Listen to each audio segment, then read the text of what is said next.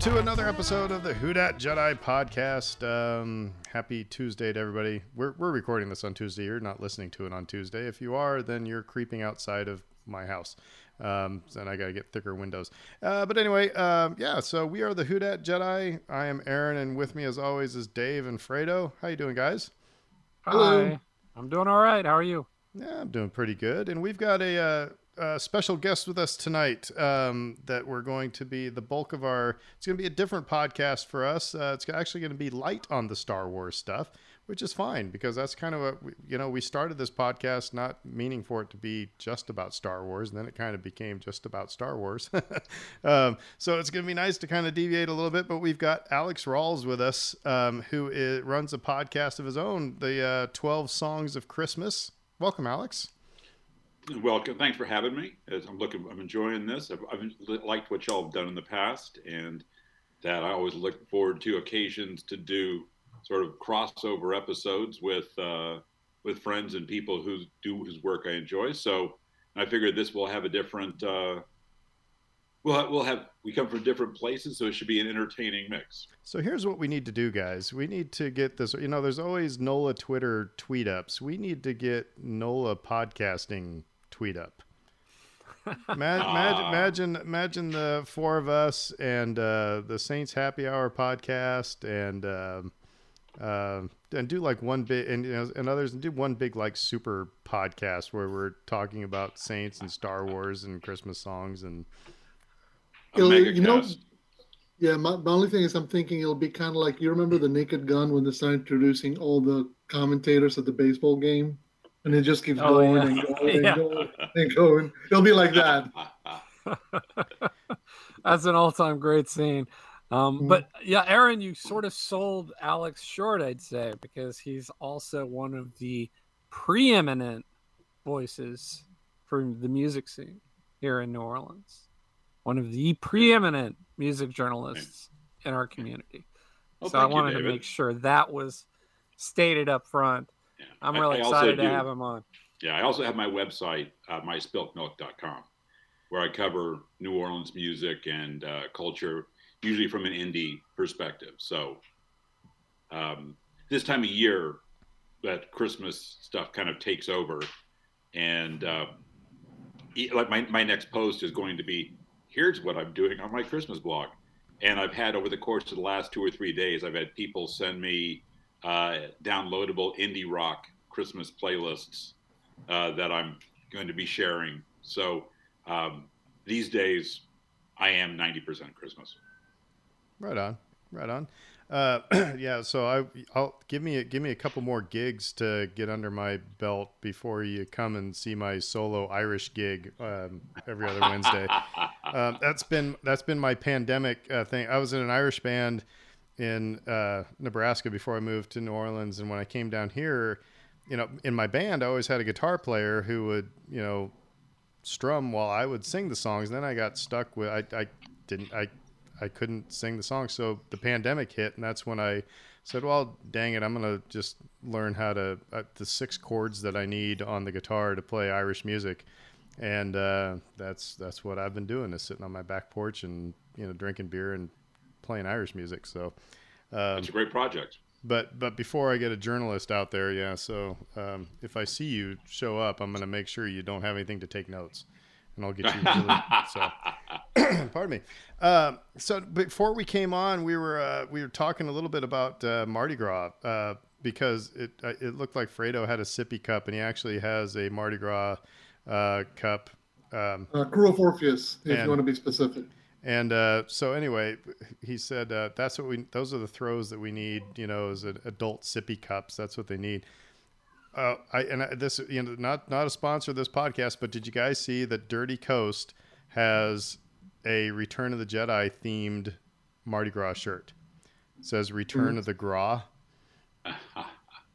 And so I'm in need of this shirt. I need to go down to Dirty Coast and get that shirt. So so that'll be that's on my list. So okay. Well, anything? Oh, well, let's big Saints news today. We signed a kicker to the practice squad, who was the kicker that we signed after Will Lutz got hurt, who happens to be the kicker that is the son of my former boss. So when I was again in Nebraska, my superintendent, his son actually, and Brett Maher was actually in my wife's English class. So we saw the news today that we signed a kicker to the practice. Have we ever signed a kicker to the practice squad? Maybe in the bad old days when we're trying out in the post John Carney, post Garrett Hartley, Lutz days. Yeah. Like there was a period where we didn't have good kicking, and then Will Lutz magically emerged, and we're like, oh, thank God, we don't have to worry about that again. And here we are again. I'd say pre-Hartley and post-Hartley were kind of shaky there for a little while. Speaking of which, did you see him on Twitter basically auditioning? He was showing himself kicking field goals at Tulane. And it was like 60 yards, straight through the uprights. It's like, all right, that's why not? Why not? Right now, it's like if you got a pulse and you can kick it straight, then it's like, let's go. It's been 12 years since he had that the most famous kick for Saints fans. Yeah, I have to say that as horrifying as all of those missed extra points were, I was actually fascinated that at that shorter range, he could make a ball hook that hard. That right? Because off the foot, they all looked like they were going to hit. And it was somewhere around 8 yards out. He got it to almost go sideways. Yeah. And that is a kind of a perverse talent that I respect. I just wanted on someone else's team. Yeah, right. So, yeah, man, I mean, all I can think of, well, and then it gets into our receivers, all I can think of is dodgeball. Somebody catch a GD ball, it's like, man, all I know is that I would not want to be on Sean Payton's bad side. I wouldn't want to make a mistake and have to go stand by coach. Oh my Lord. I haven't seen a lot of that in over the last couple of years, but pre-Super Bowl, I remember he had a real short fuse, and there were some real dicey situations. I love the it was mic'd up. And they had Sean Payton, and it was like somebody gave him the wrong chewing gum, and he was screaming at people on the sideline, and some equipment manager was like, "Oh, okay, I got you, coach," and you had to go get juice. It's like, man, yeah. I mean, I would not want to be. But Troutman, after jumping, false start on that 2-point conversion, is like, oof, oh man. I mean, when I was driving back from a work thing, and I was listening to the pregame coverage on WWL, and they were making the point that the last time the Saints played the Titans, they went through the list of all the players who weren't going to be playing in the game, and they said, "Oh, about a month ago, it was billed as Derrick Henry versus Alvin Kamara, and neither of those guys are going to be here. So this is what we got. Sorry, folks. You were expecting something better. No, we got this. We making do with the best we got, and I think the game kind of reflected that a lot. Just okay, we really don't have much in the way of options here, so we're just gonna make do. I mean, and for such a game, the fact that it came down that close to the 2 missed extra points says a lot about the team, and the players. The fact that they're still trying out there, they're giving their best, even if their best is kind of like, C+. Well, the thing I was thinking about, because I had a lot of same thoughts. I mean, we show moments all season where it looks like we can be the team that we all think we see. But, like in the Carolina game, there were simply so many injuries and so many people out, including coaches with COVID, that it can't be a huge surprise that we went out and flopped. And it's like you realize, okay, yeah, if you take a starting quarterback, starting running back, starting wideout off your offense, and I think down an O lineman, it can't be a huge surprise that a team that is number 1 in the AFC gives you a good game.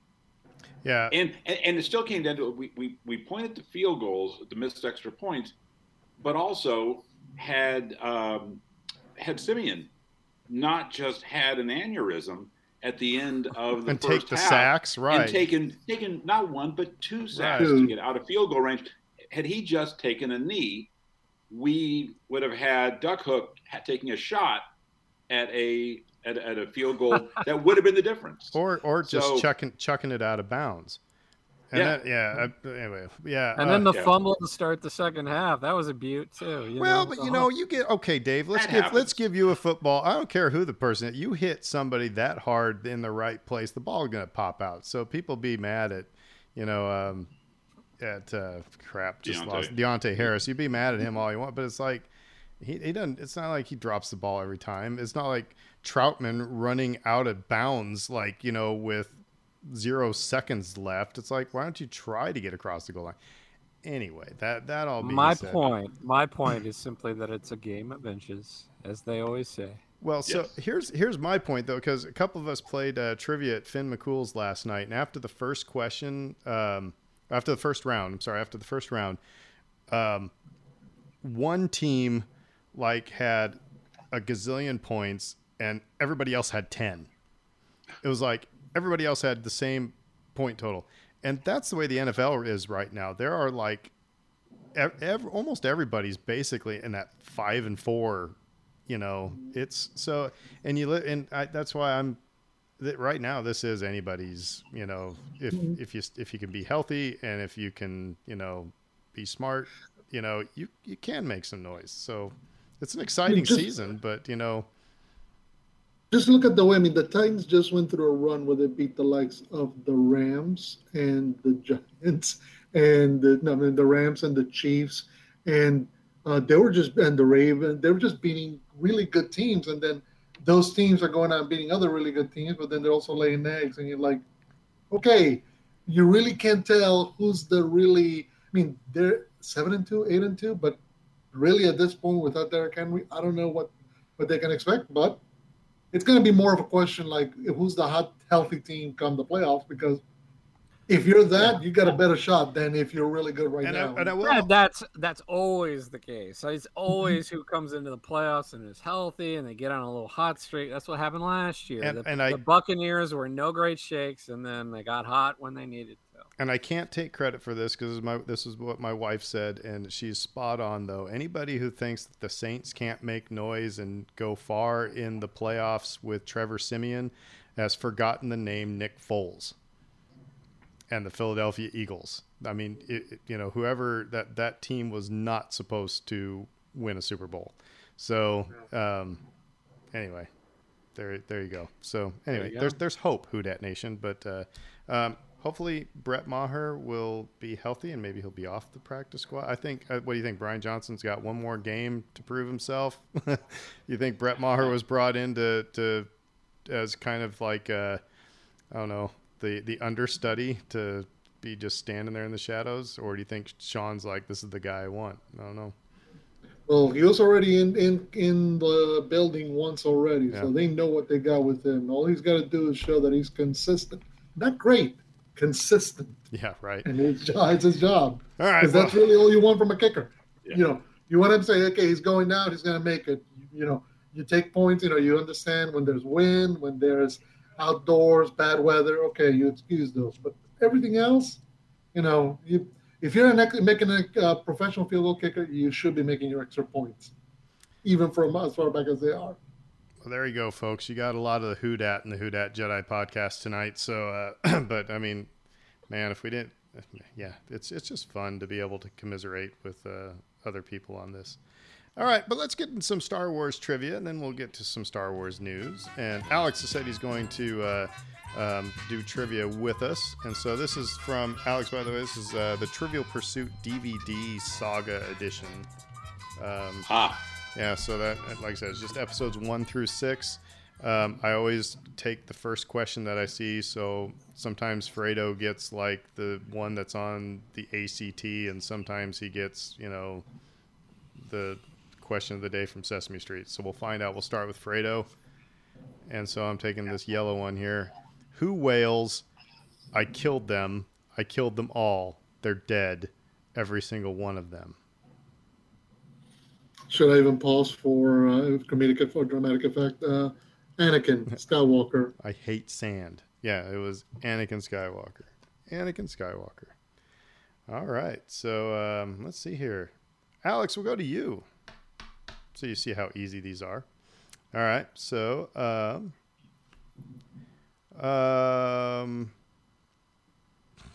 First one you see. no, I'm First not one scanning. This is the first one I saw. I was like, should I give this to him? I'm going to give it to you because I mean it. You can kind of reason it out. How many nostrils grace a tauntaun's face? I've got a tauntaun back here, but I'm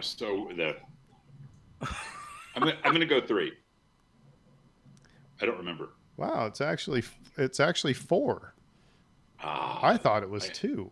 Now I got to go find the tauntaun that I have back here, but it's not like I've stared at a tauntaun's face all that much. But That was my other possible answer. I was on one of those two, and I should have gone with symmetry. A nose, even in space, a nose is symmetrical. well, Star Wars space. I mean, you know, in other sci-fi, there's not always symmetry. You know, it's like Have we seen a 3-nostriled alien? I'm just right now thinking of the 3-breasted alien from Total Recall. So, Dave, your question. I guess it. Yeah, there is a. Yeah, never mind. All right, Dave. Asymmetrical. What planet is Luke on when his mechanical hand is damaged? Alex, you got the shaft on this one. I'm just saying, but anyway. What planet is Luke on when his mechanical hand gets damaged? When his mechanical hand gets damaged. Yeah. So he doesn't have the mechanical hand until the end of Empire Strikes Back. So he has it after that point. I think he gets shot in the hand on Jabba's sail barge. So I'm going to say Tatooine. You are correct. It is Tatooine. Like I said, you Wow. totally tried to psych yourself out of that one. Yeah. And everybody was nerding out when we got the first shot of Luke's mechanical hand in The Last Jedi, because it actually had the little scarring thing or whatever on his hand. All right. So for me, who admits to liking only 2 or 3 politicians? I'll pause here, and that would be Anakin Skywalker as well. Anakin, there we go. All right, so our brain is now thoroughly wrapped around Star Wars, and we know that a tauntaun has 4 nostrils, so we learned something today, kids. All right, so Fredo, we got a little bit of news. Yeah. Or let's maybe take one of those little news bits. Let's just real quick talk about Disney Plus Day, because Okay, let's start. that was one of your news bits. Just kind of. So, off the top, do you want me to just kind of go over what they announced, what they didn't announce? Because there was a lot. Well, I think maybe to talk about it this way is that the whole theme of our podcast really has been to temper expectations, and none of us tempered expectations. At least I didn't. I was expecting all sorts of stuff, and so I'll lead with that. So Fredo, what did we get? Well, as Star Wars fans, what did we get? You got what you had gotten already. What was I going to say? I was going to say maybe Dave Keir can splice Willy Wonka going, nothing, you lose, good day. You lose. Good day, sir. You stole fizzy lifting drinks. You bumped into the ceiling, which now has to be washed and sterilized, so you get nothing. You lose. Good day, sir. Yeah, no, because you did get the Obi-Wan teaser footage. That was leaked the day before. Exactly. So if you had seen it already on YouTube, you had no reason to be waiting. And the sad part is fans were waiting and waiting. And remember, I showed you that everybody was splicing that image from the last season of Clone Wars with Maul going, I've been waiting for Kenobi. Why are you here? Yeah. To every other announcement. Because if you're not a Star Wars fan, if you're into Marvel, if you're into Disney, you got a ton of other stuff. If you're a Star Wars fan, Disney Plus Day involved 2 things. The Obi-Wan teaser trailer footage that wasn't even footage. It was just like pre-production stuff and discussion, which everybody had seen the day before. and the release of the Under the Helmet Boba Fett special.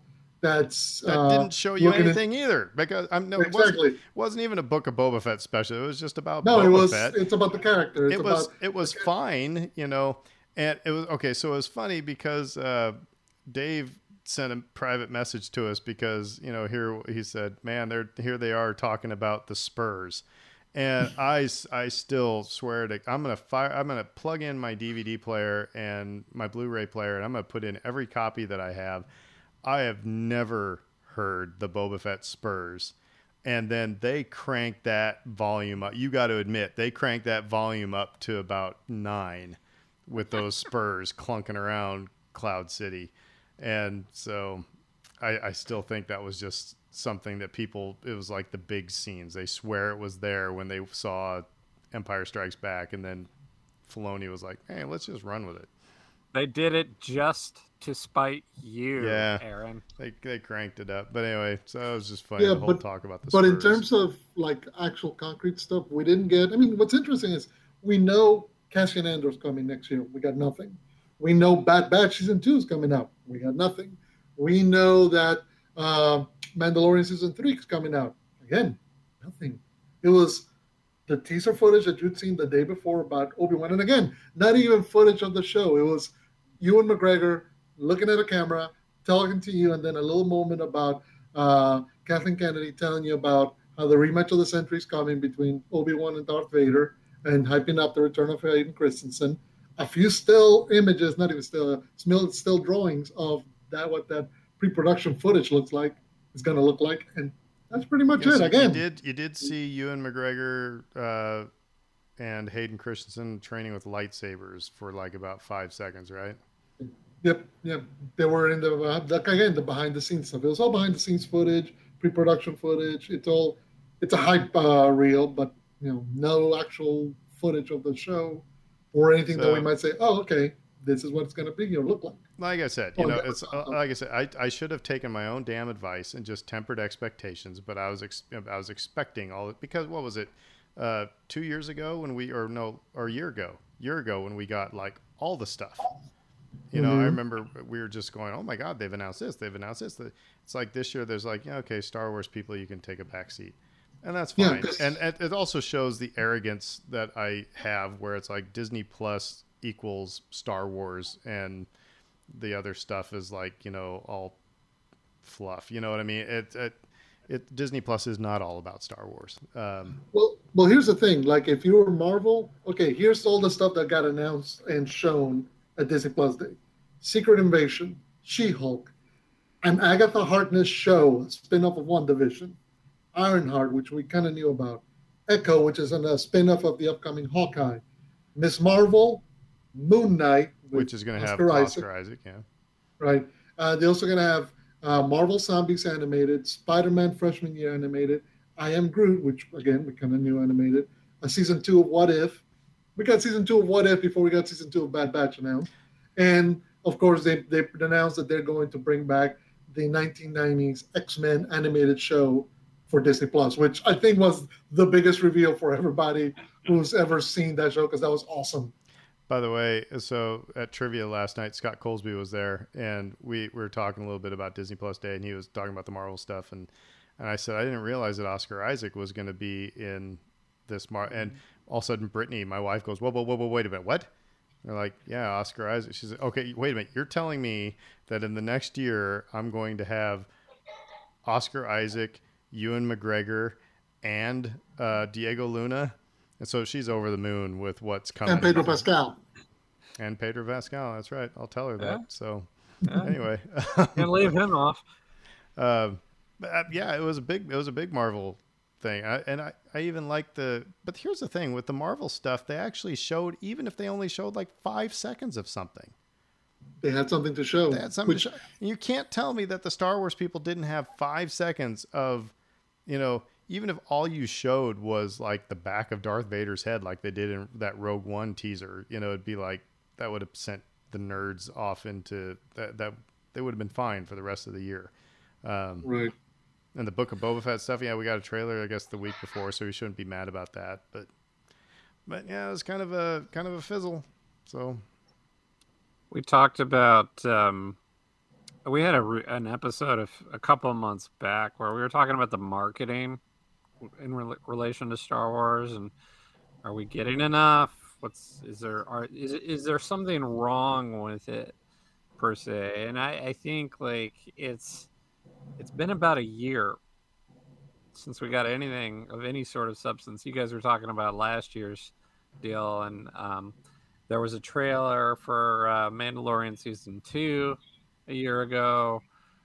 I know that we got a trailer or two for Bad Batch.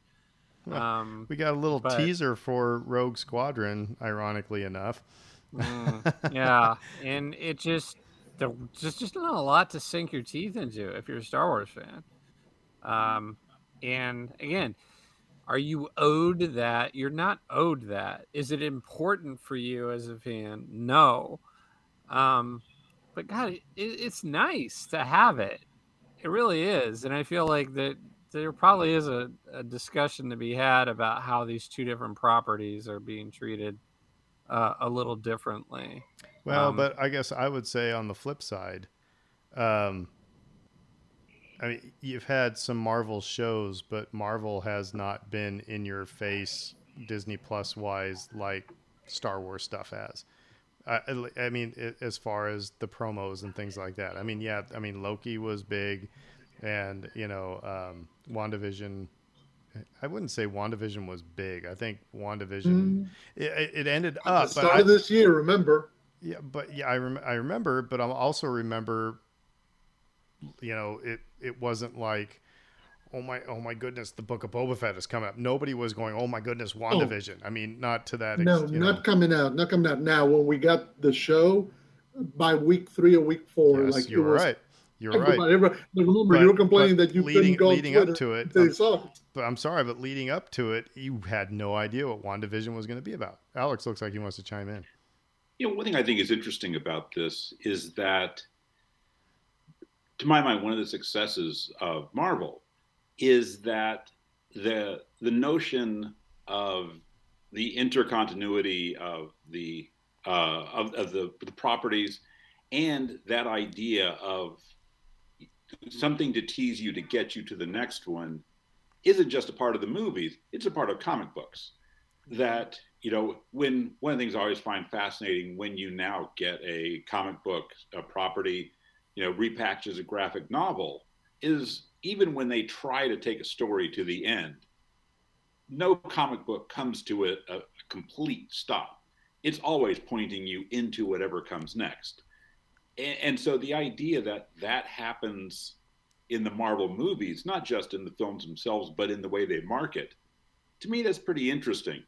Whereas in the case of, as a person who is a little outside the Star Wars world, I think the fact that they give you as much as they do about Star Wars is actually kind of a nod to where Disney is with the property, because back to pre-internet, it never happened. We would find out, even I think about the first of the J.J. Abrams, and I find out in Vanity Fair, and so. It's interesting that idea that, in some ways we become so conditioned by the fact that Disney markets so aggressively, and they tell us we're about to get our Disney Plus day, and you kind of figure, and there's going to be Star Wars in it, so you figure you're going to get something, and I understand feeling jerked by it, but at the same time, it sort of makes some sense that. What? That the Marvel properties are marketed in a different way than Star Wars. Well, and Marvel has, you're absolutely right. And to dovetail off that, it's, Star Wars has always been an event thing. It's like a movie comes out every 3 years, within a trilogy. Sometimes you have to wait 15 years between, trilogies. But, so it's an event, whereas there's always Marvel comics going on. There's always Marvel stuff. So I think Disney's also probably dealing with, all right, yeah, we need to market Star Wars, but we don't really need to market Star Wars. And we also need to not wear out our welcome, because there's always that worry. I've always been worried about this, is that Star Wars is going to become Star Trek, because we're going to have all of these. You're going to have Deep Space Nine and the Next Generation and the movies and everything like that. And it's just going to become, mush. So I think they're probably erring on the side of caution, not to just shove Star Wars down your throat all the time. I mean, we just got off the year of Baby Yoda. So, but anyway, but again, nobody told us we were going to be getting all sorts of stuff on Disney Plus Day, but we all assumed, and then we were all let down. So it's our own fault. But yeah.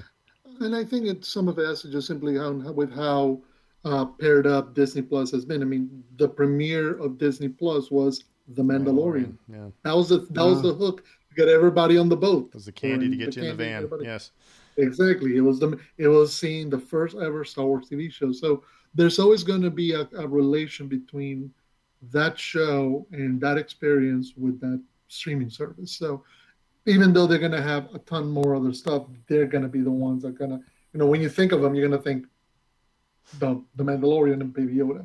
So I mentioned, I said we ironically saw a teaser for, Rogue Squadron a year ago. We got something on that now, don't we? Yeah. So this came out about a week ago. So from the Hollywood Reporter, it was announced that Rogue Squadron, the Star Wars feature movie to be directed by Patty Jenkins, has been put on. It was looking to be developed for 2022, starting production 2022. However, sources are saying that producers and filmmaking team came to a realization that Jenkins' schedule and other commitments wouldn't allow for the window to make the movie. So now the movie's off the production schedule. Now, what other movies does she have? She's actively working on developing Wonder Woman 3 for Warner Brothers. She's making a Cleopatra feature for Paramount. So maybe there was some sort of, discussion as to, when could they make all this stuff align? I mean, and we know that they've been working on a script, and who knows, maybe they just couldn't come together. But for right now, Rogue Squadron is not coming 2023. And we're going to talk a little bit more in depth in this in another episode. But there was an article I saw today, just a little teaser, that it maybe goes a little bit more than just I have a conflict. It sounds like there might be a conflict between directors, writers, producers, and the creative powers that be. The creative team at Lucasfilm. There are creative differences.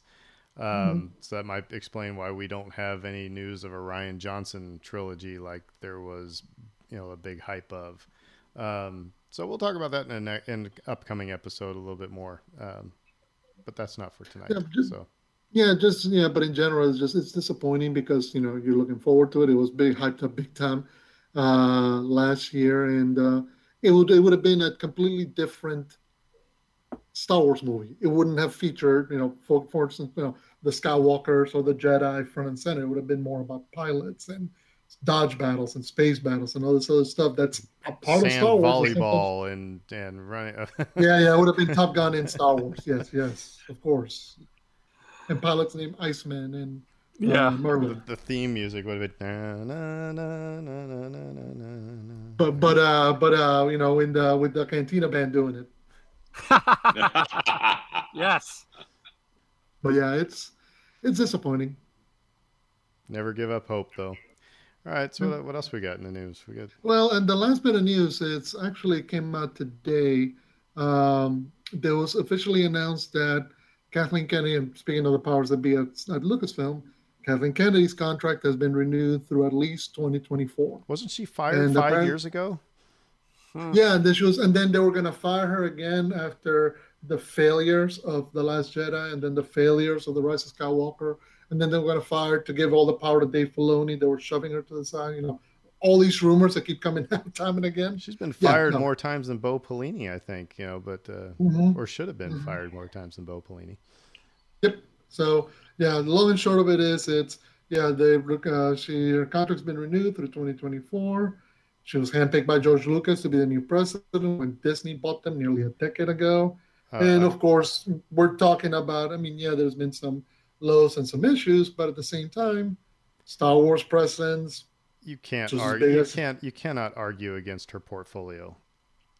Of all the movies that she's been involved with, you can't argue And if she was awful at what she did, then yeah, there would be no Star Wars going on right now. Dave, I interrupted you, or you were going to say something. I mean, I'm not sure I was going to offer anything groundbreaking here, but I do think that she's fortunate in a way that we've got a bit of a dry spell with feature films to coincide with the pandemic. It's, like, I think she's probably getting the directive from up high that keep the brand out there, feed the monster, which is the streaming service. Everything beyond that is gravy. And so I think like some of the pressure may be off in that regard. We talk about Rogue Squadron being delayed. That might pay off for them. I mean, again, creative differences aside, if that movie actually happens, you could be talking about a difference in a lot of tickets being sold if we're that much further away from the pandemic movie theater issues that we've had over the last 2 years. So there might be a little bit of, this is total speculation, but that's part of what we do here, but I mean, we're entering in, you talk about the pandemic, we're entering into an interesting way that we now consume new movies, that you have in some cases the option of going to a theater or renting it on HBO Max or Disney Plus or name your streaming service here.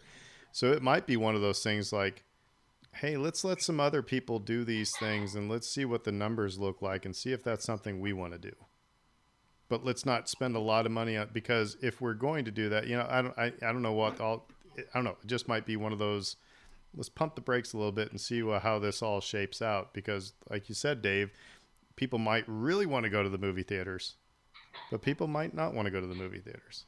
And so if they're not going to go to the movie theaters, are there some things you can do? Are you going to put as many bucks into, special effects or this, that, or the other, or locations? Can we do stuff with the volume instead of, filming?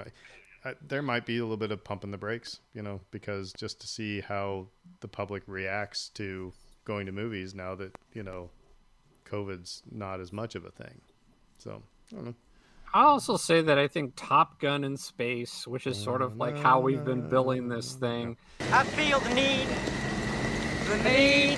for speed. Ow! Sounds like a winner. But does it sound like as big of a winner as episode 10?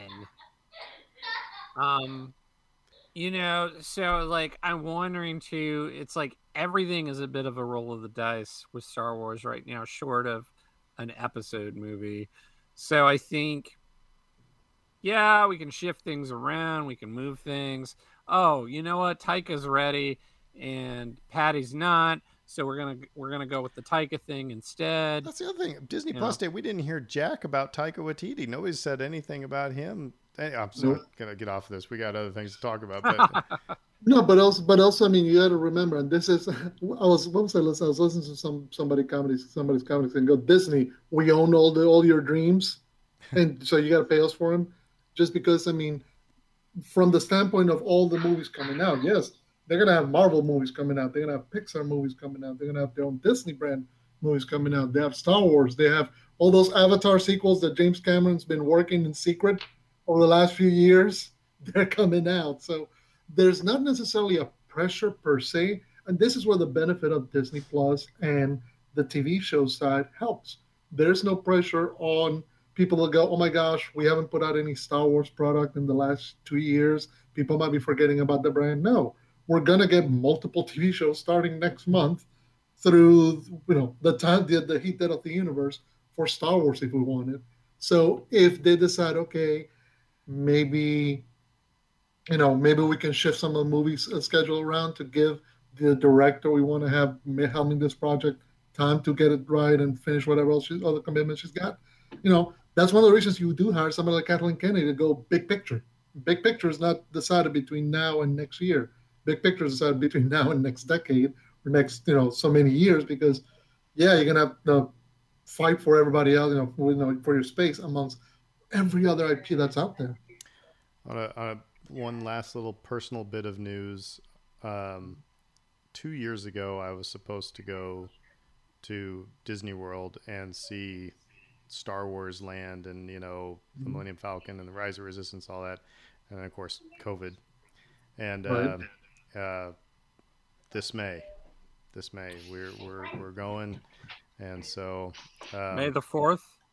No, be after that. But so fingers crossed that another pandemic doesn't, come into play here. But so yeah, that's hopefully I'll have to take some footage of me sobbing on the Millennium Falcon and play it on the podcast. But any more news? That's it. That's it for right now. That's it. So Dave, I'm gonna toss it to you. Give us a better, more formal introduction and explain why Alex is here on a Star Wars podcast. Sure. So Alex and I have gone back and forth a lot about this idea of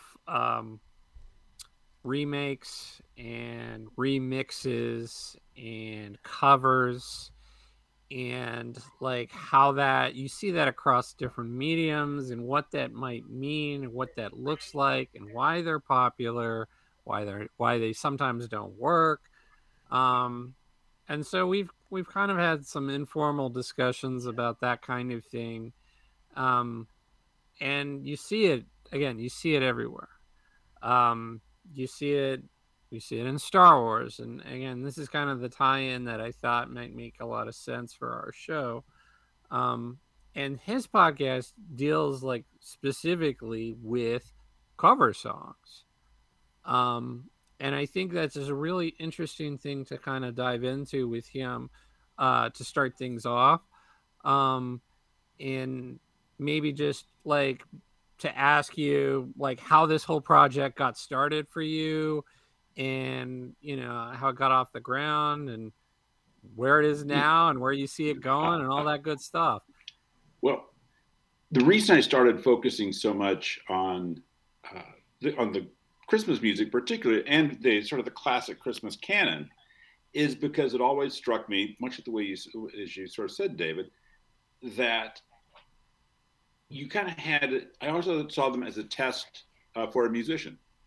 That here you have this body of very familiar music, and the question is, can you do something worth it that gives people a reason to pay attention to yours? Can you do something to give yours a reason to exist?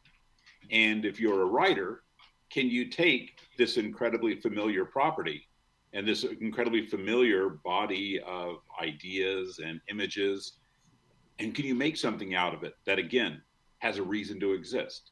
Give people a reason to pay attention to what you've done. And so, in many ways, it struck me as a way to hear a musician's real talent. I think about Harry Connick Jr. released a good Christmas album about 5 years ago. It was his second Christmas album. And one of the things that struck me on it is that it's a great argument for Harry Connick Jr. as an arranger, because he finds ways to get into songs and finds a life for classic songs that you don't see coming at all. And when you hear it, it doesn't sound at all gimmicky. It doesn't sound like it was trying to do something counterintuitive. It was very clear that as a musician, he heard an opening that other people haven't gone into yet, and that he heard this as a way to open up this song and open up some element of it. And it made me appreciate his work. And once I heard that, I could go back and listen to other Harry Connick work, and I could hear just how smartly put together they were, how musically intelligent they are. And it's a thing that we kind of know here in New Orleans. Harry's been a part of our musical lives here since he was a teenager. But even then, we thought about him as a piano prodigy. And it wasn't until later that I started to appreciate just how incredibly smart his music is. And since we're using New Orleans examples, the same thing is I found the case on Wynton Marsalis' Crescent City Christmas Card, which was a much younger Wynton. I think it was in the 80s. And it's almost too much that it is so exploding with ideas. And it can be, as a whole album, a little bit wearing because it's just so much going on. But any 3.5 minutes of it are just so alive and so smart. And you can hear him exploring almost as many ideas as he can manage in that 3.5 minutes. And his horn being the least crucial. His horn is often not the centerpiece of whatever he was doing in that. And so this has kind of been my kind of the fascination. How do you do this? And what were, go ahead. No, I'm sorry. What were the I'm trying to remember what the whole album series that came out in the late 80s, early 90s. It was a very special Christmas or something like that. Is that what it is? Yes. Yes. You know, some of the, as you were talking, some of those struck me because like the first version of that, I remember being very, very good. Like, for example, Bob Seger's version of Little Drummer Boy is my favorite version of that song to this date. And it's a combination of his voice, the saxophone, you know, so there was some, like you said, there were some elements that made it different from every other Little Drummer Boy. But I'm going to fast forward now to later versions of that, you know, album series where it just got to be almost stupid, you know, like some songs just, it was just kind of, I don't know. I don't know if you've ever seen the movie, any of the Pitch Perfect movies, but yes. Pitch Perfect 2, when Snoop Dogg is doing his Christmas album, and you know and the guy and the producer is like saying it can't be the same Christmas album, you know. So you're right. But it is a fine line between, you know, being innovative and being messy. I think in a lot of these, or just being Aaron singing Little Drummer Boy. It's like you didn't do anything to push it along. Bruce Springsteen, you know, doing the Jackson 5 version of Santa Claus is Coming to Town. That's another good one. Yes. Actually, his model was the Ronettes, not Jackson 5. But yes, it is him doing this classic version. Didn't Jackson 5 do it as well?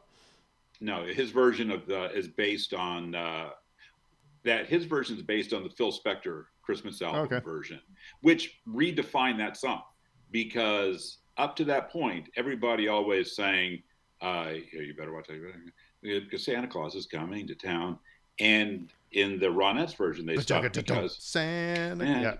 Right. And since then, everybody does that. Uh-huh. That I have every version I've got from the 80s on. I recently found a BTS K-pop Christmas version of that, and they do that pause. Everybody does that pause. You better not find, I'm telling you why. Santa Claus coming to town. Santa Claus coming to town. Santa Claus is coming to town. And Jackson 5, they do that. They do the Phil Spector pause in that spot. So I know why you heard it as that. And there's the Springsteen versions, as I think is really impressive. It does a few things I think are great. One of the things I always like, my first version I have of that is actually on a bootleg from 1978 from a concert in San Francisco on the Darkness on the Edge of Town tour. And it has a lengthy preamble where he's talking about playing a gig on Christmas Eve and him and Miami Steve having to like carry the gear back home after they're lugging the gear down the boardwalk, and bah humbug. It's like, I hear I'm doing it's Christmas Eve, nothing's going on. You know, the night's over. We're just going back to go home and watch TV. And then Clarence Clemons comes out in a Santa suit, and they start their way into Santa Claus is Coming to Town. and it's both. It's great because you have at this point Springsteen would be late 20s and maybe or probably late 20s or early 30s at the most, and he's old enough that A Christmas Song is totally corny, and he's at a rock concert, he's in front of a big audience, and he goes ahead and commits 100% to not only the song but a tall tale connected to it. And and you can tell by the response then and since, the crowd 100% bought in. And he got a bunch of people who all thought they were too cool for Christmas music to 100% buy in for that moment. And he still, not only does he still do it live, last time he played Bonnaroo in the middle of summer. He played it in the middle of summer. So I think it was July. He did a Christmas in July version. Was he with the E Street Band at that point? Yes. Okay, because that's the other thing is I think the instrumentation of that band makes that version shine over others. You know, it's just again, you add Clarence Clemens tenor sax, you add Max Weinberg's drumming, the pianos, everything. It just makes the whole thing just shine. Well, and we talked a moment ago about, again, you sort of hearing these versions helps you appreciate someone's musicianship. And in this case, he was taking a cue from Phil Spector produced track, which meant that there were 2 or 3 pianos, right, probably 3 to 4 guitars. You've got 10 backing vocalists. And as big as E Street Band is, E Street Band is not as big as a Phil Spector studio production. Fair, yeah. And so what you hear is Springsteen figuring out, I've got about 7 or 8 instruments up here. How do I build what he built? And you can hear him thinking through, okay, we add this, then we add this. And so by the time we get to this point, it sounds huge, though we really only have our usual cadre of instruments here. So it's really, really smart on a lot of levels. What is the I'm sorry, I'm just now hijacking this whole thing. What is the worst Christmas cover in your book? Oh, the worst Christmas cover I can't tell you because it's the one you completely forget exists.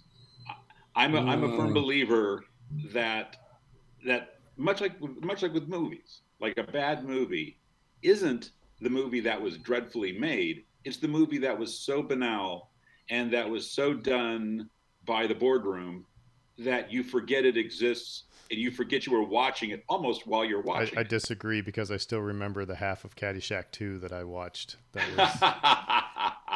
But no, that's a good point. Yeah, okay. I have thoroughly. It's funny. Just today, I was talking to a producer who for the Numero Group, a reissue, a label that specializes in reissues, and they've got a really interesting, really fun country Christmas album that's maybe coming out this week, and called Christmas Dreamers, and there's a lot on it that is right on that border of so entertainingly nutty, potentially such a bad idea that someone committed to, that you that it's technically not very good at all, but it is awesome at the same time. Oh man, there's one where little boy basically tells daddy that to stop drinking. And it's about daddy realizing he's just, he's a drunken mess. And this ties back to Santa Claus. And I wish I could remember the title of it, but I would have to go and start sort of scanning for it. Another awesome one is John Mellencamp's I Saw Mommy Kissing Santa Claus. That he did again in that early very special Christmas thing, because that was about the time where he was putting a lot of fiddles into his band, and so you got that more southern feel to this song that was usually some lisping kid, and it just rocked. It was really, really, that's one that. So again, it was the song, but he made it into his own and added his own style. I have to say that's a song that I don't have a lot of patience for. Oh, really? It's that one's always a little too cute for me. But I'll tell you, and that goes somewhere because I've got a pretty high threshold. But I think you were talking about the very special Christmas collection, which has a couple of minor moments on it. One of which is it has Run DMC's Christmas. Yes, in Hollis, Christmas in Hollis. Yes, which is I've been working on a piece on a hip hop Christmas story, and everyone I talk to, that's a touchstone. It's Christmas time in Hollis, Queens. Mom's cooking chicken and collard greens, rice and stuffing macaroni and cheese, while Santa puts gifts under Christmas trees. December 24th on Hollis Avenue. When I seen a man chilling with his dog at the park. In the fireplace is a Yule log. Beneath the under... I'm wearing Adidas too, guys. So, yeah, sorry. Yeah, but... But the other thing that's of interest in that one is Madonna does a version of Santa Baby. Yep. Which I recently did an episode on versions of Santa Baby with a number of women who are either singers or writers. Dana Kurtz, Alexandra Scott, and Allison Fensterstock. And we were kind of going through versions of Santa Baby, and we found the Madonna version largely loathsome because she is just sort of playing the dumb blonde stereotype from countless movies who basically looks for her sugar daddy to walk her through the world. And it missed so much of what makes Eartha Kitt's version work. At the same time, there's a good chance that had it not been for that one, Eartha Kitt's version would be this sort of marginal Christmas song.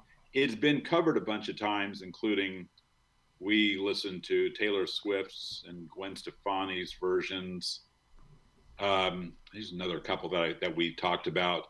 Gwen Stefani's is actually pretty good, but it is now a part of the common sort of the Christmas collection that you might cover, largely because of Madonna.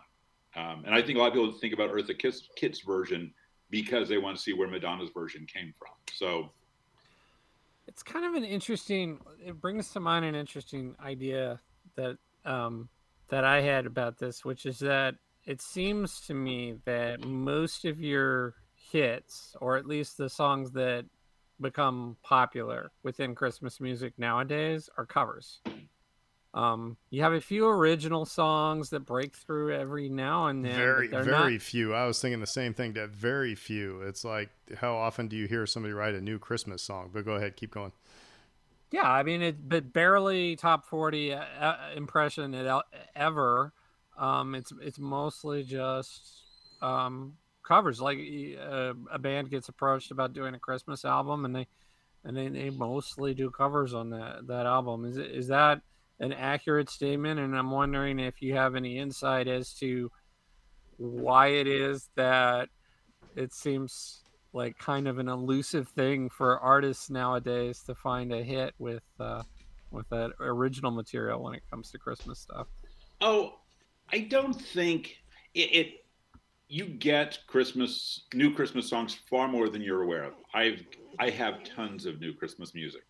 But there's no question that the going to the cover is in a lot of ways simply simpler. It also it gives you a better chance at getting played and finding a place in the world. Again, no question. And so there's a lot of incentive. Part of it is simply, nostalgia. The fact is that people like the songs they know and like to hear the songs they can already sing along with.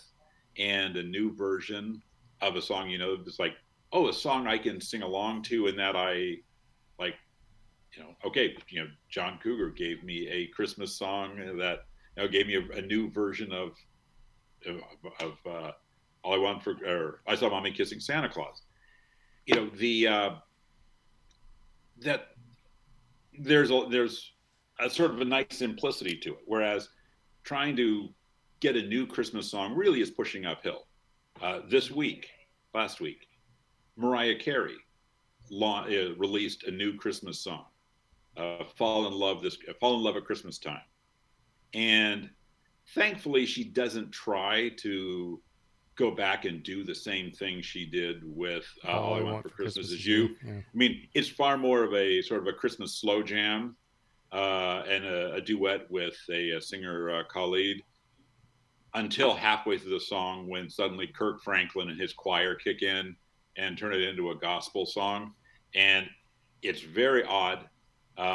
It's entertainingly odd. So I like it. But it's almost like she realized, like, on one hand, she had to get back in the game and try at least one more time, but it's not trying to do a pop song. This is far more in a clear R&B lane. Does that answer your question, David, or did I just sort of flumper my way into all manner of directions? Well, I guess like if I'm coming at it with an ulterior motive, it's this idea of familiarity becoming really important for people. And again, you see that with Star Wars.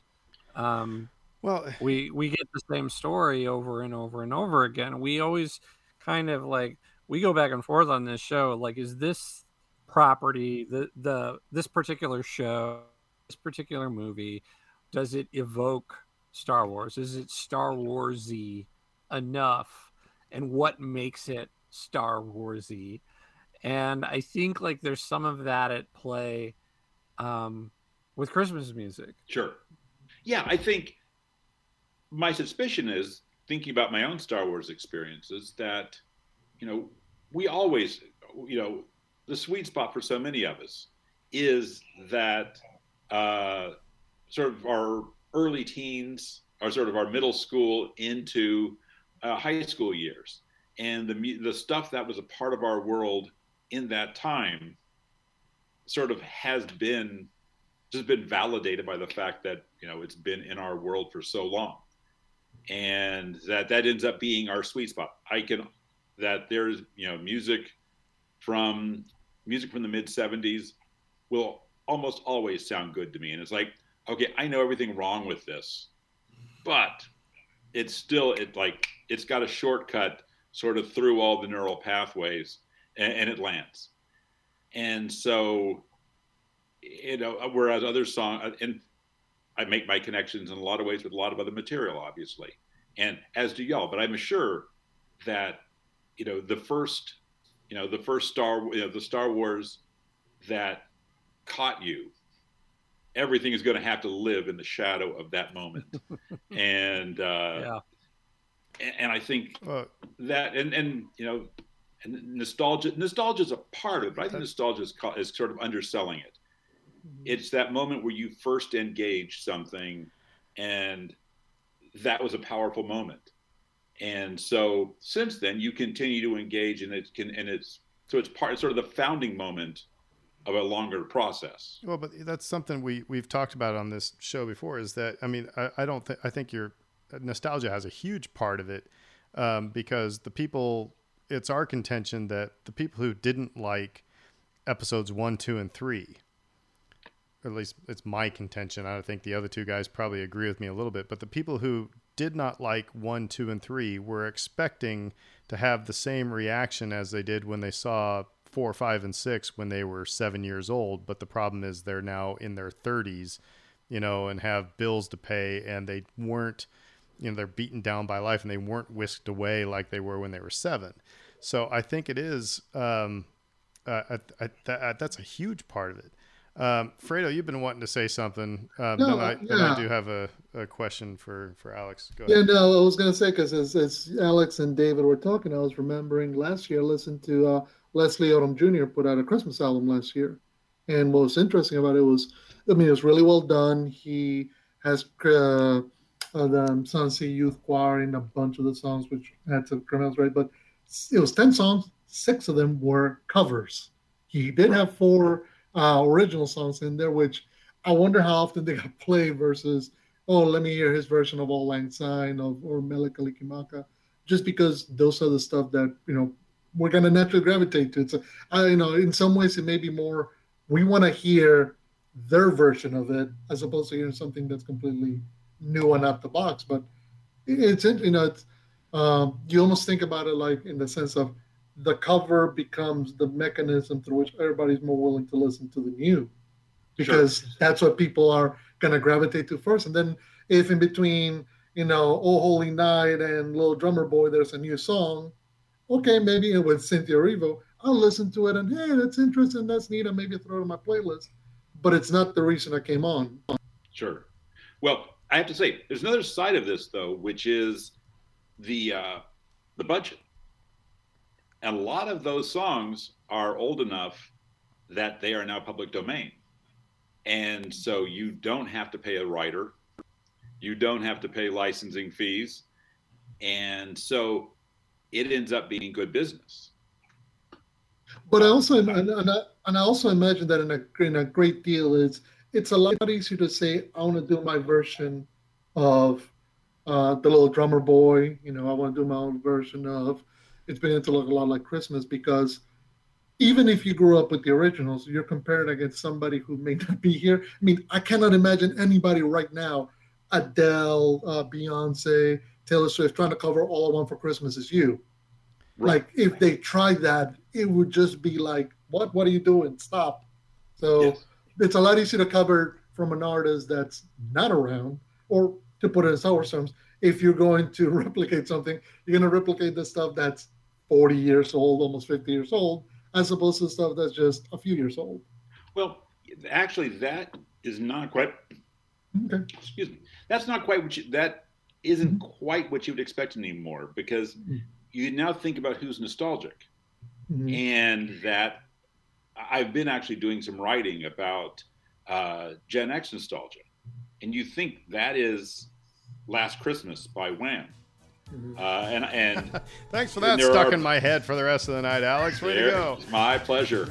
So, and I quite like that song, by the way, so I don't feel bad about that. But the and actually there are people now starting to cover All I Want for Christmas Is You. There's a great violin player who he makes his music in a lot of ways by looping instruments, performs under the name Kishibashi, and did a great track that he released just as kind of a benefit flexi disc called It's Christmas, but It's Not White in My Hometown. This is a beautiful, strange, like minute and a half little song. And but he also did a version of All I Want for Christmas Is You. I don't want a lot for Christmas. There's just one thing I need. I don't care about the present underneath the Christmas tree. I don't. But obviously, by changing the gender and moving, he's not putting himself in a position where he is begging you to compare him to Mariah, which obviously if an Adele or a Beyonce did, it would feel like it'd be impossible not to, and it would also feel like kind of a boss move to try to get in and then push Mariah off of her claim to fame. So it'd be like Highlander. There can be only one. Well, yeah, exactly. that kind of gets to my question for you, because I mean, when I listen to these, I'm always looking for, are you, and when I was in a band, an Irish band, the guy who was the leader of our group, he wanted us to record a Christmas album. And I was like, no, I don't want to do a Christmas album. I don't want to do it, because all we would do is play the same damn songs, but just with these instruments. We would not be doing anything to progress a song or take our own version on it. It's just a money grab. And so a lot of the things with Christmas music, especially, it's like, sometimes like, okay, no offense to Adele. Adele's got a great voice. She could record, Christmas music and probably sell, like gangbusters, but it's just somebody with a good voice singing songs that we know.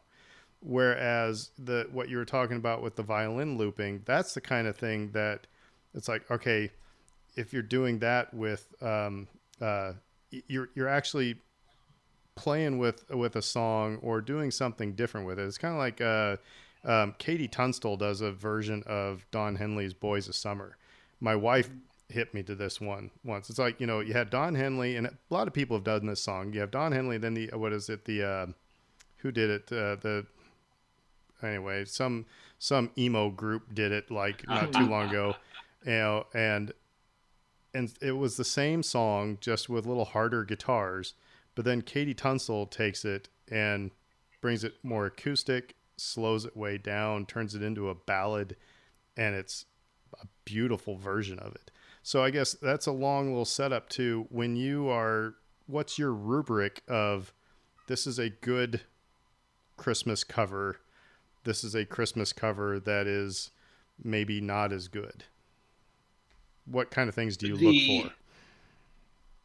I want one of two. I either need creativity so that someone is in some ways making it fresh, or I need some kind of just remarkable craft. I recently was listening to a new track by a version of Winter Wonderland, I think, by Ingrid Michaelson, a woman who put an album out about 3 or 4 years ago, and now has reissued it with 3 or 4 new tracks. And it's influenced by the Andrews Sisters, acknowledges up front, and it is absolutely beautiful. And if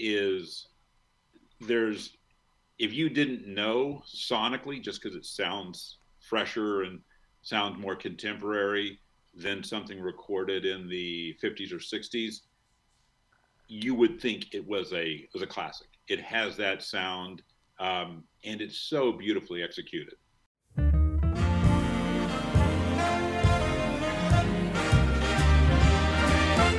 Sleigh bells ring, are you listening? In the lane, snow is glistening, a beautiful sight. We're happy tonight, walking in the winter wonderland.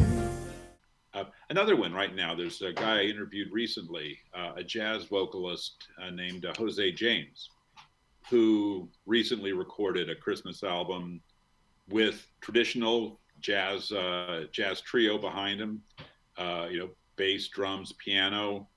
Piano player is Aaron Parks, who's a remarkable piano player. I first heard him playing with Terrence Blanchard here in town, and that it is going back to classics and doing them the way so many people did jazz standards, sort of jazz standards versions of Christmas songs in the past. But simply the quality of the performance across the board is such that even if nobody's doing anything terribly innovative, they're doing the things they're doing so remarkably well that's like, yeah, I'm there for that. Yeah, I mean, that kind of circles back to your Adele point, Aaron, which is just like, well, okay, so her voice is so incredible that I'm like here for this right now. Yeah, and I have to say, I want to hear Adele do Christmas music because I think that her voice is amazing, but she keeps putting it in good contexts and situations that frame it really well. And I think that if Adele decided to make a Christmas record, it would probably be awesome. Well, I'm sorry. It's also interesting again. Whip this back to Star Wars for a second, because one of the things we've talked about is, can there be Star Wars without Jedi and the Force and lightsabers and things like that? And so I think there are some things. It's kind of funny. It's like it seems like every Christmas song, like at least every about fourth Christmas song, has to have sleigh bells in it.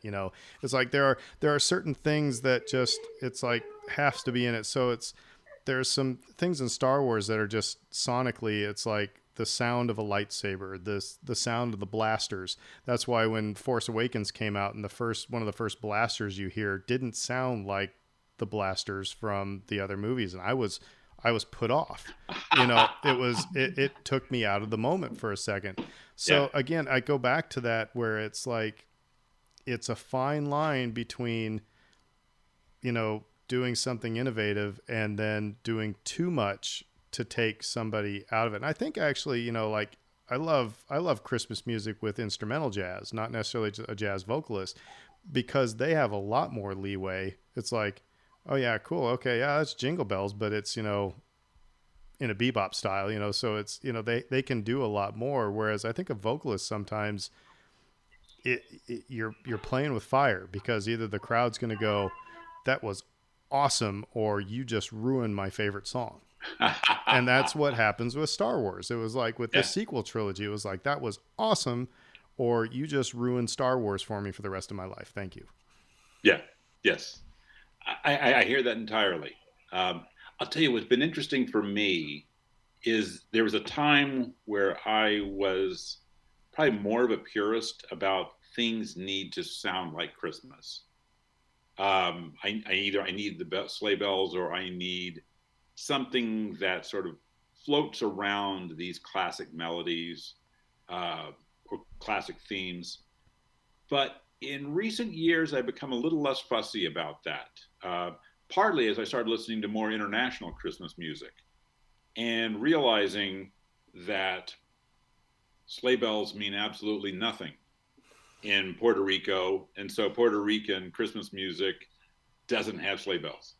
And I just recently did a piece on an episode about a couple of Australian Christmas songs. One by an Australian singer named Paul Kelly, which is just all kinds of like heartbreak song called Who'll Make the Gravy. And it's a guy in prison talking, basically thinking about the family and the family get together on Christmas Day, but realizing, of course, it's summertime in Australia in December. Yeah. And so all sort of winter references mean absolutely nothing. And I've now, as it sort of becomes a fascination, I now also have Japanese Christmas music. And again, all of this stuff is so outside of the realm of both, classic Christian carols, the Great American Songbook, or or instruments that we associate with Christmas. So that's kind of all got me to start to open up and think about it a little differently and be a little more generous to the songs that aren't as sort of right down Santa Claus Lane. Sorry, the thing that comes to my brain, has everybody here seen Better Off Dead, the 80s John Cusack movie? All I can think of is, do you have Christmas in France? Christmas. Christmas. See, I was thinking, I can't wait to hear a Mongolian throat singing Christmas Carol. I'm going to say I believe it exists. I don't have any, but I believe it exists. Because every band needs money. They all make a Christmas album because they need money. Well, go ahead. No, I was just going to say, it seemed like the Christmas album was a staple of any artist's trajectory. Like you have to have your live album, you have to have your double album when you got experimental, but you had to have a Christmas album at some point, whether you were the biggest of the big or doing just your regular career. Sure. What's interesting when they started doing them, in and when you had those kind of pop singers like Bing Crosby, like Andy Williams, people who whose names we now only know from Christmas music, that used to be around Christmas season, they would stop and do a Christmas record. And the premise of the record was that this was kind of almost like let's take a vacation for a minute. And that I've been singing this kind of thing, and I've been projecting this kind of image, but let's stop for a minute and we'll do these things. And it's kind of like almost like a fan club activity where it's like you and me, we share. We're Christmas, right? We're there. And so it was kind of a moment of like, from my family to yours, and it was a way to also, in terms of business, to tide people over from going to the fall to here's something, and then new album or new release comes out in the spring, new music is coming out in the spring, touring is happening in the spring, and so it's a way to stay in the public eye. And so it was very much a business activity, but it was very much about sort of part of the narrative of the artist and to say, I'm a normal person just like you.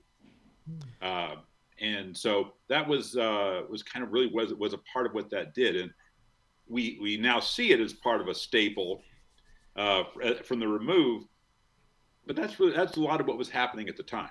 You talked about buy-in a little bit earlier too, where like Bruce would have to get the buy-in of the different members of his band to try to like be like, yes, we're doing this thing.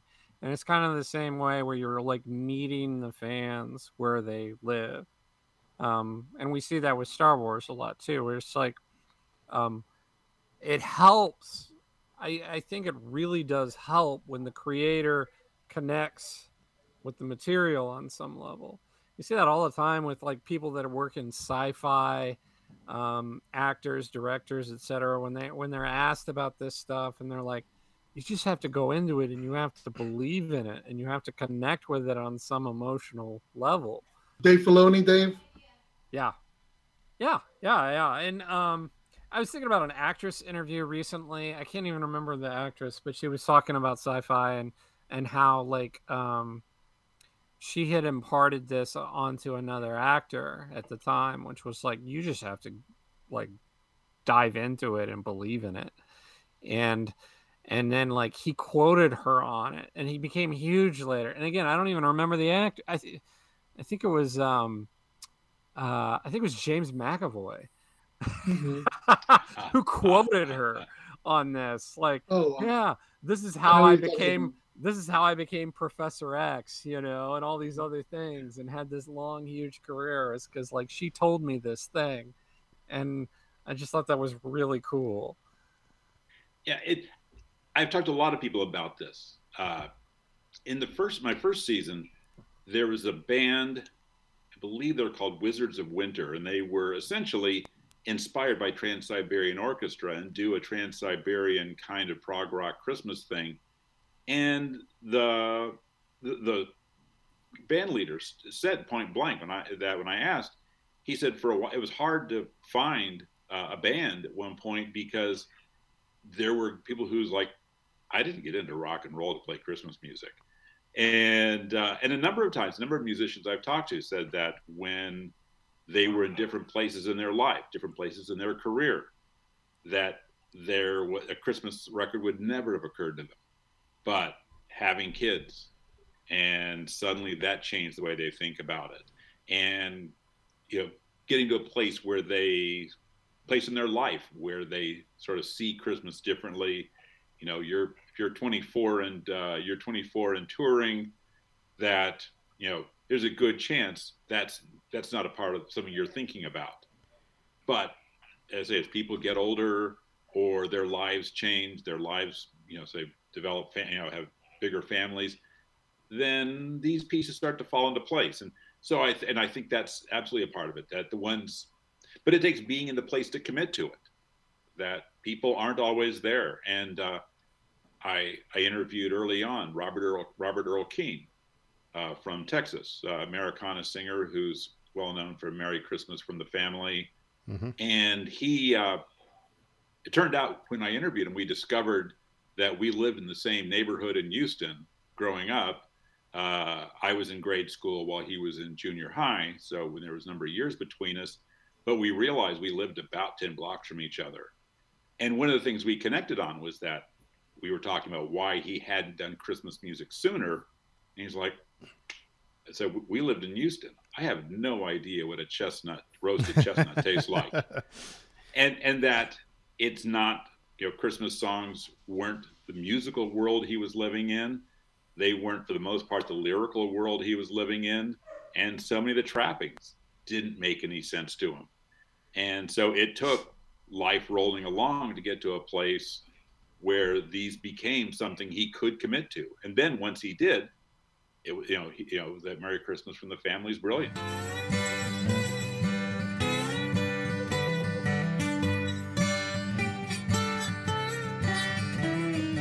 Mom got drunk and Dad got drunk at our Christmas party. So he got there once he got there. So Hardware Wars, Family Guy, Robot Chicken, you know, Spaceballs. Star Wars has had a lot of parodies, you know, and how do you feel about the Christmas song parodies like the 12 Yats of Christmas, or, you know, the 12 Pains of Christmas, or, you know, any of these others that, you know, take the classic Christmas songs and make a parody out of it?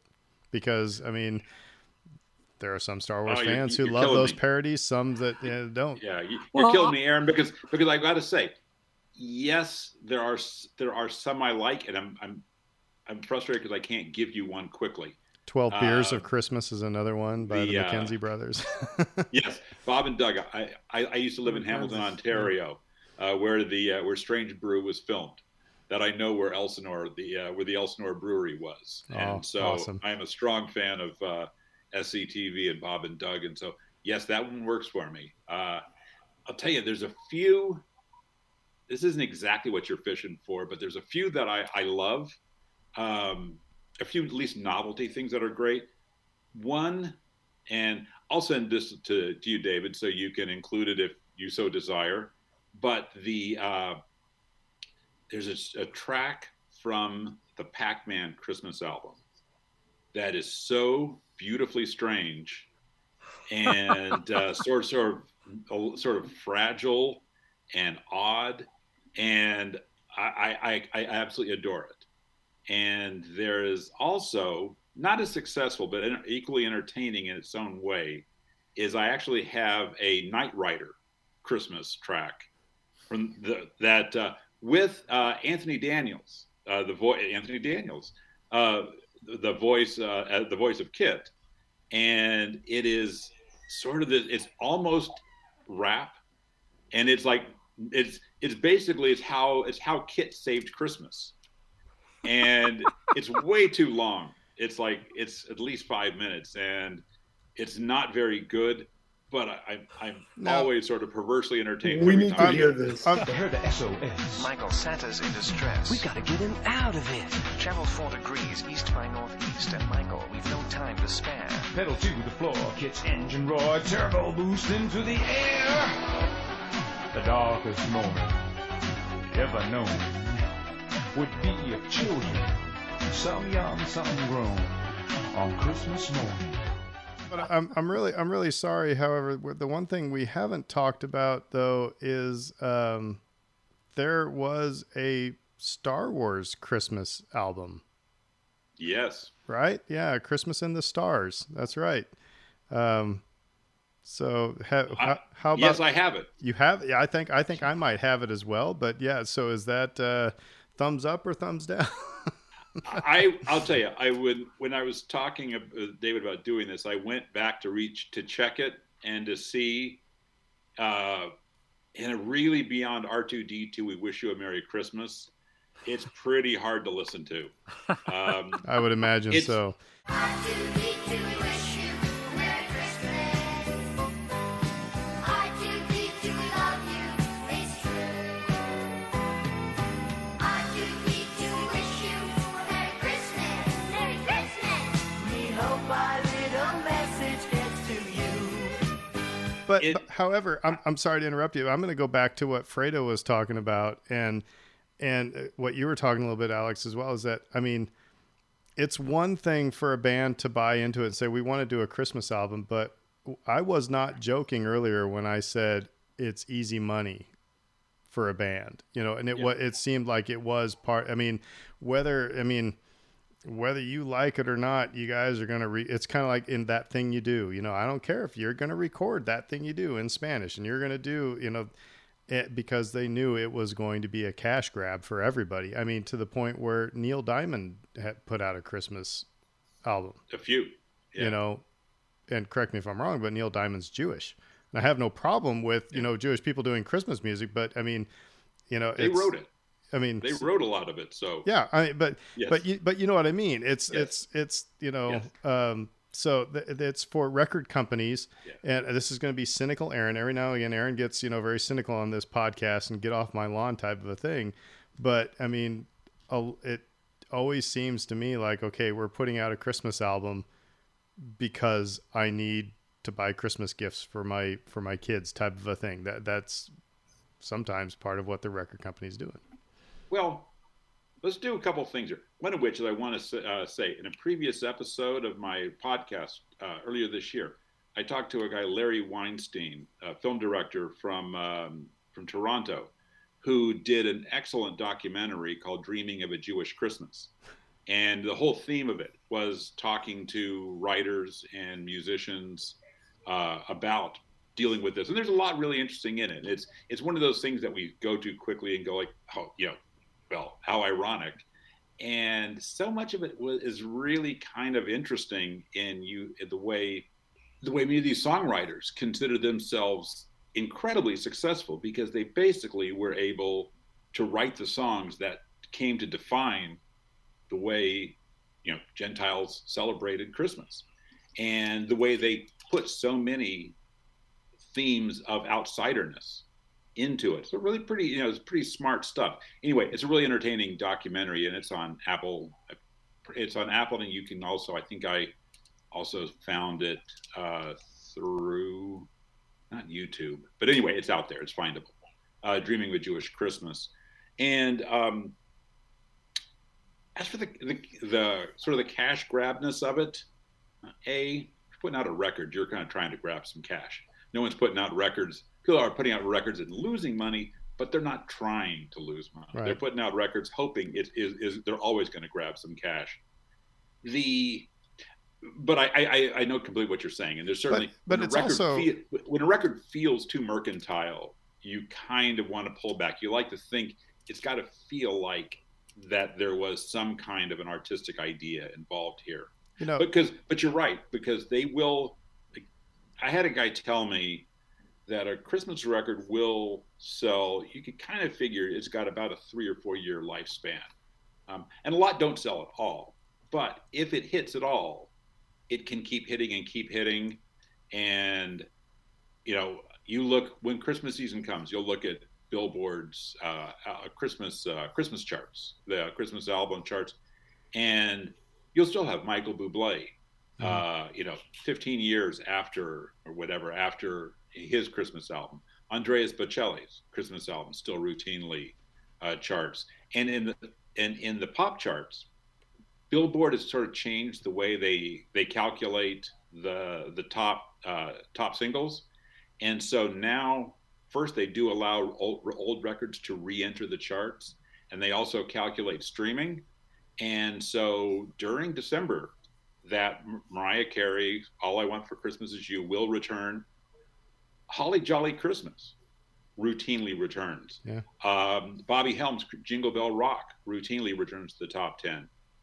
Brenda Lee's Rock Around the Christmas Tree. You have these 50, 60-year-old songs that are actually charting again. And so, I wish I could remember now, the money McCartney said he's made from Wonderful Christmas Time. On not to be totally cynical, because I mean, this has been in the musicians' playbook from forever. I mean, Handel wrote water music not because he was feeling particularly creative. It was because the king wanted to have a boat party. Royal music for the royal fireworks, same thing. He wrote it because they were having fireworks. So, they had a patron. They were writing music because they were getting paid to. Now, they wrote really great music. It's not schlock. And that's the thing. It's like you can kind of tell when something's like, it would have been like my band just making a Christmas album because we wanted to put out a Christmas album because that's what people did. Sure. It would have been schlock. But some of these things, like, again, I go back to the Bob Seger thing with Little Drummer Boy, that, or even if you think about, David Bowie and Bing Crosby doing Little Drummer Boy, that's another great version that isn't the typical, pum. I mean, with the drum in the background type of a thing. It's, so there's a good story to that one. That when Bowie was on set, and that they came to him and said, "Okay, here's what we're going to do." He's like, "I don't want to sing that song." And so it ended up that literally his part, the piece on Earth Counterpoint, was written on the spot in a few hours, as a way of solving the problem of Bowie didn't want to sing Little Drummer Boy, and this is what they had planned on. And so that's my wife's favorite song. Should I ruin it for her when I? Peace on earth, can it be? Years from now, perhaps we'll see the day of glory. When she listens to the podcast, she'll know. So yeah, get her ready. No, I'll ruin it for her. So. So much of this is applicable to Star Wars. I mean, we talk about cash grabs versus artistic, merit, and how those things can coexist. And one of the things that I wanted to briefly circle back to, and I know we're running short on time here, but you talked about how when you're evaluating a song, you're looking at it for either just somebody's just like sheer talent shining through, an ability and just technical expertise, versus creativity. And I was curious if there were any artists for you that sort of like jumped out for you in terms of that creativeness. I think you'd mentioned Phil Spector and some of his arrangements being hugely influential. Obviously, he was involved with the Ronettes, I think. Yeah. And a lot of their music was just like, whoa, yeah, this is so much different, so different than what came before. I don't know. Are there some other artists or that or arrangers that you can think of off the top of your head that people should think about as being like pioneers in this way? David Seville. Okay, Alvin. Alvin. Okay! Christmas time is near. Oh man, the Phil Spector I think is one of the handful of truly great Christmas albums. I mean, one that Darlene loves, Christmas Baby Please Come Home, is also on from that album. Oh, and U2's cover of that is a good one as well. Sorry, I agree. Sorry. Yep, nope, I hear you. The other record that is again one of those that people love and people should love because it is so awesome and so so influential is the theme to the soundtrack to the Charlie Brown Christmas. That's one where you think about, first off, that record introduced almost all children to jazz. Yeah. Whenever kids first get to it, they're coming to it as jazz. I mean, that's their first time. And over the course of 3 years of doing the podcast and interviewing people about Christmas music, I routinely found how many people found that to be influential. I interviewed a pianist, George Winston, and he talked about New Orleans piano players, particularly Professor Longhair and James Booker, and Vince Guaraldi as being kind of his personal big three. And I also interviewed Stephen Drozd from Flaming Lips. And they did an album, he's a big part of it, called under the name Imogene Peace. And the album's called Atlas Eats Christmas, or if you kind of rephrase it, At Last It's Christmas. And for the whole thing, he said it started off as a project inspired by Vince Guaraldi to learn how to reharmonize songs.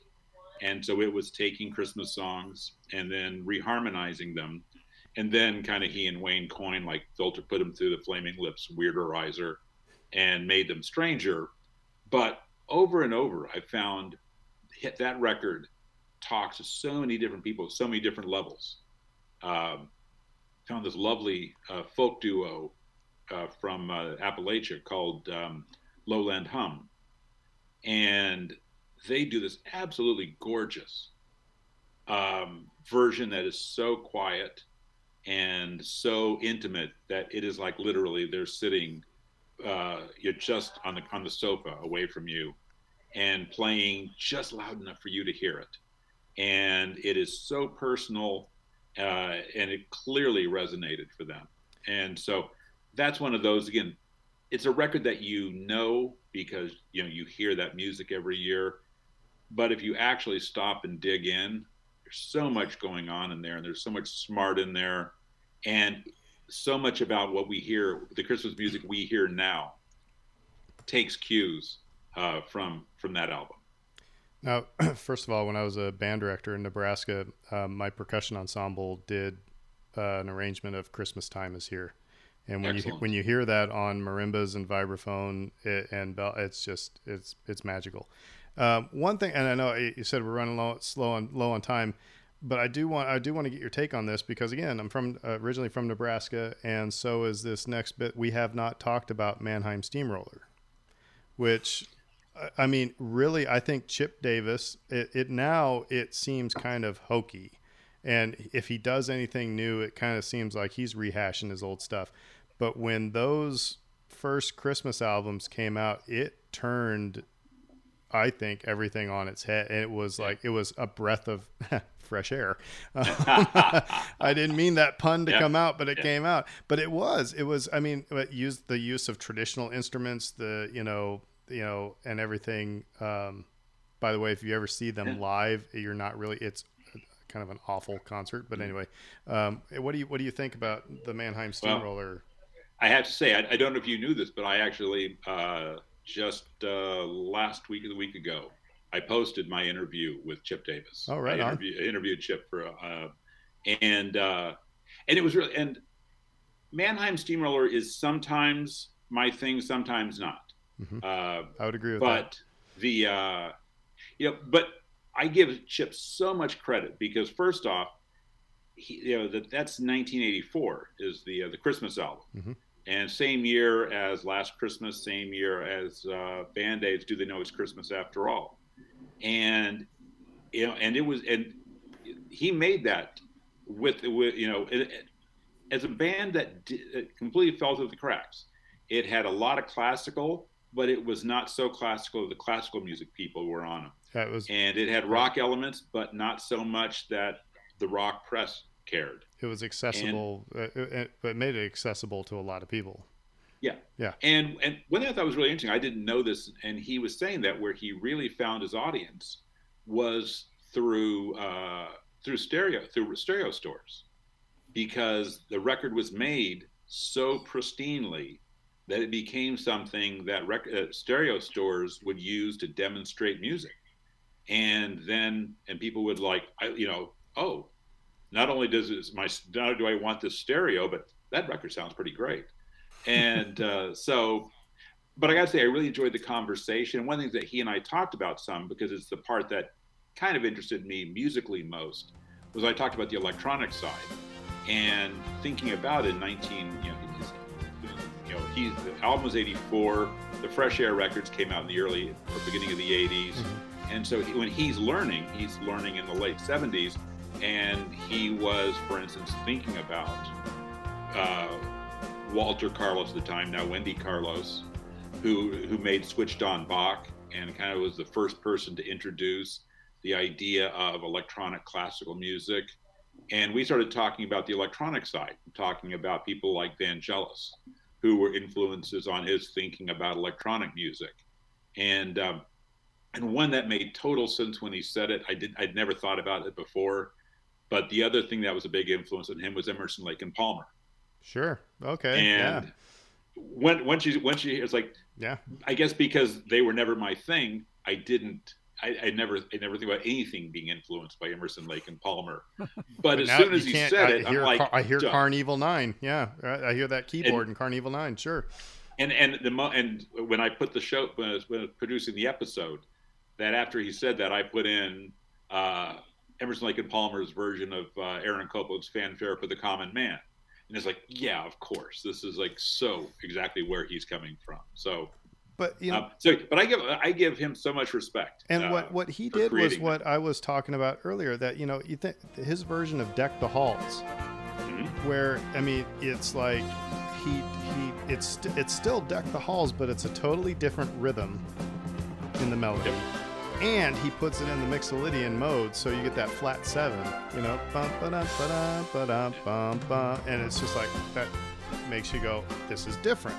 It's the same, but it's different. So he took some risks on a lot of these things, but it like I said, it gave a breath of again fresh air to some of these Christmas songs that we'd all been singing in school. That reminds me of a great story from my first episode. First episode was with Ben Schenk of Panorama Brass Band here in New Orleans. And Panorama has a version of God Rest Ye Merry Gentlemen that he did as a street parade song. And I asked where that came from. And it turned out he said he was on vacation in, I think, Ireland. But he's on vacation in England somewhere. And all he brought with him was a harmonica. And so at one point he kind of broke it out. It's like started thinking about Christmas songs and realized like God Rest Ye Merry Gentlemen is in a minor key. And so he had to transpose it to a major key to make it work. And it suddenly became so bright and so cheerful that it sounded, all he could think of was like old animated cartoons with dancing mice. And then once he had that vision, then he went ahead and thought to go ahead and put a street beat, a second line beat on it, and it's a great version. But that kind of and I've heard a number of people who've done the same alternate thing, who've taken it from major keys to minor keys to add some melancholy. But yes, those kind of musical changes are a big part of how people end up tweaking these songs to try to give them some kind of fresh life. Well, Alex, this was an awesome conversation. Remind them where they can find you and your podcast, find you online and stuff like that. That I am at milk.com, and you can find the podcast is 12 Songs of Christmas, and I am on pretty much all the major platforms, Spotify, Apple, Google, Stitcher, Pandora, whatever. So that's and I'm out there about weekly, and this is my busy season, obviously. So I just had Mannheim Steamroller just last week, and I've got a bunch of cool interviews. Got actually a bunch of cool stuff coming up that I've got a bunch of interviews I'm really happy with, and so looking forward to getting these out in the world. My Mannheim Steamroller story is that when I was student teaching, the son of Mannheim Steamroller's percussionist Chuck Pennington, who I believe Chuck Pennington may have I'm not even going to take a step there. But anyway, his son was a sophomore in the band when I was student teaching, and now his son is actually the drummer for Mannheim Steamroller. Yeah. Wow. Good for him. Logan Pennington. So yeah. But I find that so interesting. Like, Chip retired. Mm-hmm. He ended up having neck surgery, and so he can't perform anymore. And so the idea now, I love this idea that not only is there a band going off without the person who founded it, but there's two bands going off. That there's such demand that during the season there are two bands two versions of Mannheim Steamroller touring the country, so they can cover as much of the country as possible and cover the need. They're playing New Orleans on December 23rd, incidentally. But I love there's two bands going on out in the name Mannheim Steamroller, neither of which feature the one guy who is the one constant in Mannheim Steamroller. Okay, quick question before we go. Trans-Siberian Orchestra, do you have an opinion? I am completely fascinated by Trans-Siberian Orchestra. I've interviewed them twice, and Al Pitrelli was a really good interview, by the way. It's such a fascinating thing. It does not say Christmas to me. I give them a lot of credit, because first off, anything that can mobilize 12 or so thousand people on a regular basis to come out and see you, that's a thing. And like I realize, for me, that I consider sort of the intimacy of Christmas a big part of Christmas. And so the idea of like the big arena rock Christmas music, that rarely sounds like Christmas to me. But I also realize that, you know, like when I talked to Al Petrelli about this, he was saying, you know, this question didn't make any sense to him because simply he has been making rock music and big, loud arena rock music for so long that whether the story is shouted or sung at in a more human way, and whether the instruments are made to be listened to in a normal sized room or made to be listened to in an arena, he didn't think in those terms. That it was a human story, therefore it's a human story, therefore it's Christmassy, and it is very clear that when you're in the room, a whole lot of people are really connecting to it. And so since that music sounds too big to be kind of Christmassy to me, but that may just be it speaks a language I don't. And so and I love the show is hysterical. Have you seen it? Have you seen it, David? That's on my bucket list. I've never been, and I find it so fascinating, like for the same reasons you just outlined, which is just like, it just seems sort of like counterintuitive. Yeah. It'd be like what Motley Crue did, hymns. And I enjoy it when it comes on the radio because it like such a departure from what you're listening to. Yeah. It's like, oh, okay, I'm awake now. Like if you're driving your car, you're like, oh, wait, it's now I'm awake. It's a state-of-the-art show. The first time I saw it, it was like the stage was a transformer that could actually attack the band at any moment. And you have like the lighting rigs sort of move and adjust and can reconfigure themselves. You have all variety of fire, from flame towers to spark showers to like sheets of flame. And so it is everything, every pyrotechnic you can manage. It's all there. The stage completely takes itself apart and puts itself back together again. One time when I interviewed him, I've interviewed him twice. And one time we talked, and he was saying that the band rehearses while the stage itself is being made, and then there's about a week where they have to rehearse on the stage, and they have to know where things are, because if they're not paying attention, the stage will reconfigure, and you can easily end up like falling into a flash pod or something. And so you need to know what the stage is going to do during this point of the song. That's intense. Like, I'm not sure that's Christmas, but that's intense. Well, Alex, this has been... You get War in October and December. Just need something in the middle for Thanksgiving. Well, this has been awesome, and I want to continue the conversation sometime, like over a beer or something, because I think I'd just love to pick your brain on so many things. So thank you so much for joining us. And everybody, thank you for, I guess, putting up with us on this diversion from Star Wars. But this was an awesome conversation, and I hope to have you again sometime. We can talk about stuff like this again. So absolutely. Thanks for having me, guys. This has been totally fun. And until next week, everybody, we will say who dat? Who dat? And hopefully we will, we're a 1.5 underdog with the Eagles right now. Mm-hmm. Hopefully we'll beat that spread. So we'll see you on the flip side. Everybody have a good week. McConkey.